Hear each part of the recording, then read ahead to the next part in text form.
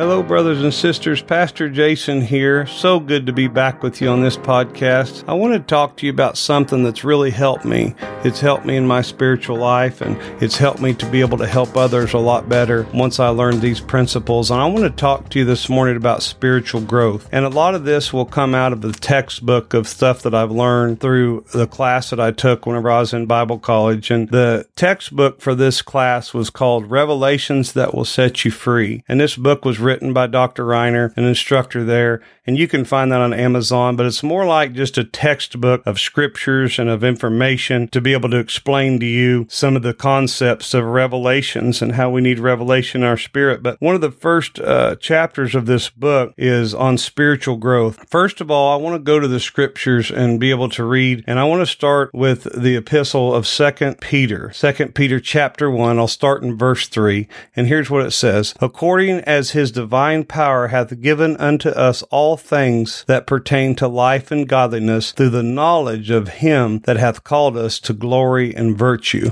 So see in verse 3, first of all, it establishes what Peter's trying to tell the people. See, Peter wrote the second book of Peter to address the people of, first of all, the agnostics and also the antinomians. Now, that you'll have to be liberal on my pronunciation of that word. But basically, the antinomians believe that since salvation was by grace alone, the requirements of the moral law were irrelevant. So he's writing this, and he's kind of rebuking this idea. And that's really where we're living a lot today. We're living in the idea that the moral law is irrelevant. Matter of fact, people will even go as far to say now that if you lie, then it's not wrong unless you believe it's wrong. And that's his whole idea of secular humanism, moral relativism. When he's writing this, he's establishing this, that we have to remember. He's setting the tent stake out there to say, remember, God is calling us to glory and virtue, that there is a moral law. There is, because there was a moral law giver. And when he gave us this, he's calling us to, what is glory? Glory is God's glory, or the opinion of God. So he's calling us to raise the standard of the opinion of God, and of also then to virtue. And virtue is something we need to learn. And then verse 4, it says, whereby are given us exceedingly great and precious promises, that by these ye might be partakers of the divine nature, having escaped the corruption that is in the world through lust. And boy, it's so relevant to where we are today, because that's where, especially the extreme left and those crazy thoughts of, what I believe is right. There's no objective law. There's nothing outside of me that determines anything. But it says we're to escape that idea that we can just consume and do what we want to do, whatever's right to us. Verse 5 says, and besides this, giving all diligence. And that's where we'll start in verse 5 of the real spiritual growth teaching. And besides this, giving all diligence. So be very diligent. We need to be diligent to add. See that word add to your faith virtue, to virtue knowledge. This is where step one of spiritual growth goes. Now, whenever I think of spiritual growth, I try to tell people, years ago, I was praying about this and talking about this, and I feel like that sometimes when we think of spiritual growth steps, it's like going up the ladder. So as we go up the ladder, we're closer to God. But the truth is, at salvation, we're as close to God as we will ever be. Now, we may have better behavior or worse behavior, but by faith, Abraham was justified by faith. He believed in God, and it was accounted to him for righteousness. So the moment of faith, it's accounted to me for righteousness. And the further along I go in spiritual growth doesn't mean I'm counted more righteous. Righteous is righteous one way, by faith we have in Jesus Christ and the work he did on the cross. Now that's hard for us to understand, but it's so true, because that's what I love about God. He's not self-defeating. We don't have to work our way up the spiritual ladder, but it's so important that our true faith starts in faith in Jesus Christ and what he did on the cross, and us turning from our sin in that faith. So we know that, first of all, we need to have faith. So faith is the first step to spiritual growth. And if you're born again, then you have repented, you have been forgiven, you have accepted his work by salvation. But it doesn't stop there. Then it says virtue. And what is virtue? Virtue is yielding the direction of my life to the Holy Spirit and to God. Learning I don't have enough information to direct my own life. So whenever I drove around the country in oil fields, I'd see trucks, and on the side of that truck, it would say, Jesus is Lord. And that was before I was saved, I thought that's the stupidest thing you could ever. Why would someone write that? Even though I believed in God, I believed in Jesus, and I didn't have an active faith. I had never turned to Christ and trusted him with my life, but I thought that was so silly. Jesus is Lord. Well, see, Jesus is Jesus, but Jesus is also Lord. That was a very true billboard, a very true statement. See, that's the second part of spiritual growth. And instead of thinking as these things as steps going up toward God, I like to think as these steps walking forward in life. You see the difference? It's not a spiritual ascent, but it is a spiritual walk. So as you walk from faith, then the next step is virtue. And virtue is really yielding the direction of my life to make Jesus Lord of my life. Because there's a very great gap there that people have. A lot of people want to pray to receive Christ, but they don't want to yield their life to God. And it can be a very frustrating place when we're trying to serve God and still trying to run our own life. So that's the place between step 1 or 2. And as I'm talking about these, I hope you think about where you are in your walk. If you are really yielding your life to Christ, you are going to begin doing things that Jesus and the Holy Spirit tells you to do. And you're going to yield to those things. This is where you'll start in obedience in things like tithing, because you don't have enough information to run your own life. You give to God. And it doesn't mean you're more spiritual, but what it does mean is you say, I'm going to allow you to be Lord of my life. And then after faith and virtue, then there's knowledge. And see, that's where another place I see people stuck. They start being obedient to God. They start regular church attendance. They start maybe going to a Bible study and actually reaching out to other people. And then they get stuck because they're doing a lot of good spiritual things, but then they're not building their knowledge base. And that's understanding what is truly right and wrong. So just because I can make an error, just because I can make a mistake, doesn't mean I should continue in that. Remember what the scripture says in Romans chapter 6, shall we continue in sin that grace may abound? God forbid. So understanding what's truly right and what's truly wrong. These things are real important in this step. We cannot be, control doesn't happen from the outward, a checklist. That's I've seen people so frustrated. They're like, I just can't get this thing right. I'm so frustrated. I can't do good enough. And see, that's when we realize through revelation that we can't do it, that God has to do it through us. So now instead of being externally motivated, we have to be internally motivated, which brings us to our next step. And you just read right down the line in this, starting in chapter 5, and then adding to your faith, virtue, knowledge, temperance, patience, to patience, godliness, to godliness, brotherly kindness, charity. See, that's where all of these are coming from. The Apostle Peter is just basically going from one basically square, one basic step, one basic movement forward through time. And it's just so greatly illustrated here. And then the next step for after knowledge is temperance, choosing to do what is right because I want to. Understanding God's unmerited favor without works, developing internal motivation through grace. Now, we know we do good works, but we can't be motivated by good works. Let me explain that a second. We can do a lot of real good activity, and we can do a lot of things, abstain from things, not drinking alcohol, not cussing. All those things are important, and I think they're fruits of the spiritual growth process. I think we need to get to that place to where we learn those things, but I'm not motivated by those things. Why? Because eventually, when you don't cuss, eventually, when you don't drink, eventually, when you don't chew and hang around the girls that do, whatever those things are that you don't do, eventually you're going to get down to where those things are harder to get rid of. Like, for instance, our selfishness, for instance, our attitude, for instance, things like that, because we're naturally a selfish people. So on this step, we're really learning not just to do good things, but we're going to learn our motivation is through grace, our motivation through just loving other people. That's what Jesus kept saying. The greatest commandment is to love God with all your heart, all your soul, soul, your mind, all your strength, and also to love your neighbors yourself. So we're motivated through grace because of what the grace that God gave us. Now we're motivated. See, it'll be a frustrating place if we're constantly trying to live by a bunch of check marks. If we do good, we feel good. If we do bad, we feel bad. Yes, we need to do good, and we need to strive for goodness. We need to put the stake of spiritual holiness and rightness out there, but we can never be only happy when we do great things and good things, because the truth is we're all human. The Bible calls us sheep for a reason. Sheep, I helped shear sheep whenever I was younger. We had sheep, and my goodness sake, they're some of the dumbest animals. Sorry, but they are. If you love sheep, that's fine. But they would just had a hard time. You couldn't hardly hurt them. You couldn't hardly get them together. They just kind of are helpless and useless, and you can't guide them. And remember, those people around you, those people that are trying to serve God with you, or that in the world that are saying they're Christians, they are still sheep. That doesn't change. They are sheep, and we need a shepherd. And it's so important, even if we check off all the spiritual check marks, we're still in desperate need of God and His holiness and His righteousness to have that temperance motivated through the grace that He did in us.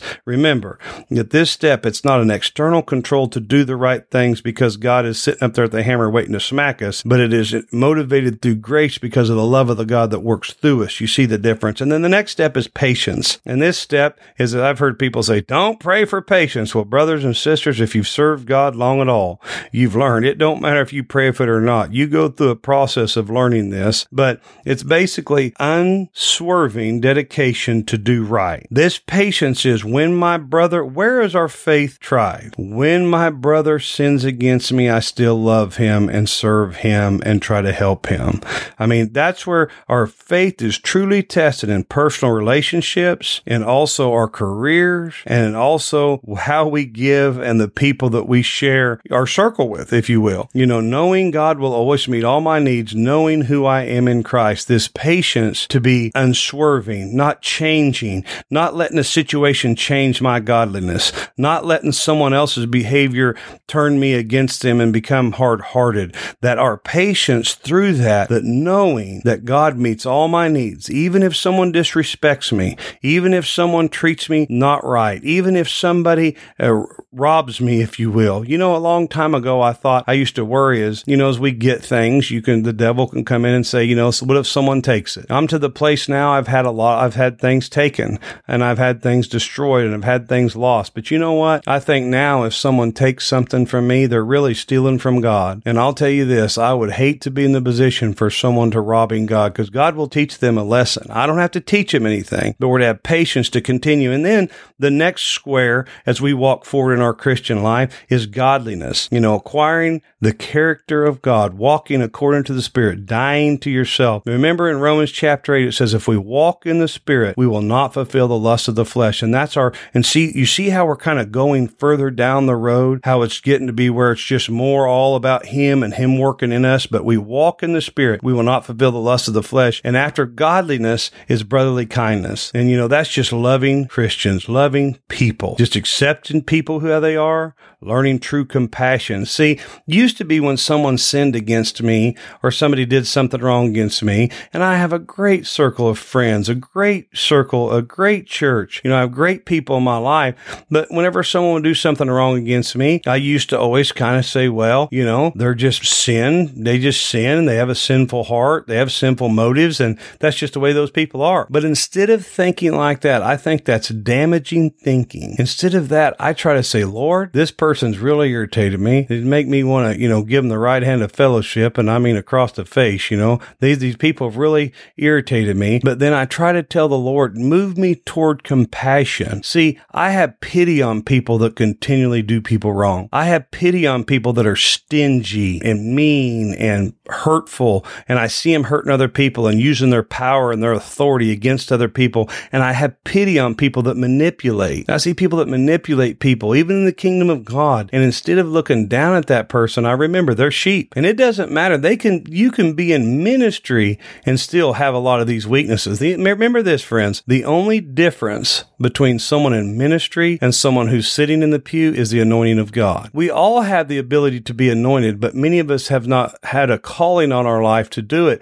But ministers are still sheep. People that have rule over you are still sheep. I see people that point out people on TV and their failures. And, one guy got given a car and his church, he asked his church to pay for his church and then turned around and bought a Lamborghini. And they're pointing out all this bad on these preachers and all this stuff. But they kind of forget that those people are people too. And I want God to bless them. I want God to help them. But my point in this is, even if I see when someone's done wrong according to my perceptions, remember, how we perceive people doesn't always mean the way they are, because our perceptions aren't always true. So I bring that into the light of God and I say, God, help me to have empathy or compassion, because I'm a sheep too. It's level at the foot of the cross. I'm not better than them. They're not better than me. But that's just accepting people how they are. That's moving us towards just loving. And then last but not least here, and then finally it says charity. And charity is the final place of the spiritual growth step that we get to. And that is knowing that God is love, being motivated by purely love. Just love. Just loving the lost, loving the sinner, loving the Christian. And I think I know several people that are at this place that they just love all people, but we have to work to stay here. Doesn't that sound like an oxymoron? That it's just, like jumbo shrimp, that it's just how can you work toward it, but yet still be motivated by grace? Well, that's why we need God. That's the whole thing. We will never be full enough on God that we need to shut him off and say, I've got this, God, I can take it from here. We are to continually seek the Lord. Seek ye first the kingdom of God and his righteousness, and all these things shall be added unto you. All these things, what? Temperance, patience, godliness, the fruits of the Spirit. We are going to have to continually fight against that old devil, fight against that flesh in the spiritual growth process, because truthfully, I want to be motivated by love. When I help you, I want to help you because God wants me to help you, not because I think I've done this to get my spiritual check mark that says I've done a good thing to God. See, that's a selfish way to help. And you can help people out of the wrong heart. I've done it before, friends. I know what I'm talking about. I've helped someone and felt better about myself. See, there's nothing wrong with feeling okay and feeling good about helping someone, but you better be helping people because God helped you, and you better be helping people because God wants you to, or eventually you'll have a wrong heart. If you help someone and they don't do something right with the whatever help it is, the time, the money, the resources you give them, and they don't do the right thing, you can become resentful. That's one red flag that says you're helping someone because out of the wrong motive. Is when you help someone and they don't do what they say they're going to do, then you get frustrated or irritated. No, I want to help someone that I love them enough to make their own decisions. All things are lawful, but not all things are expedient. I need to allow them to do things that are not lawful and still love them enough to know that God will deal with them. God will work on their heart. My job is to help them regardless of how they respond. Why? Because that is not something I do just to help them. It's not something I just do just because I help them to make myself feel better. I help people because that's who I am at the core.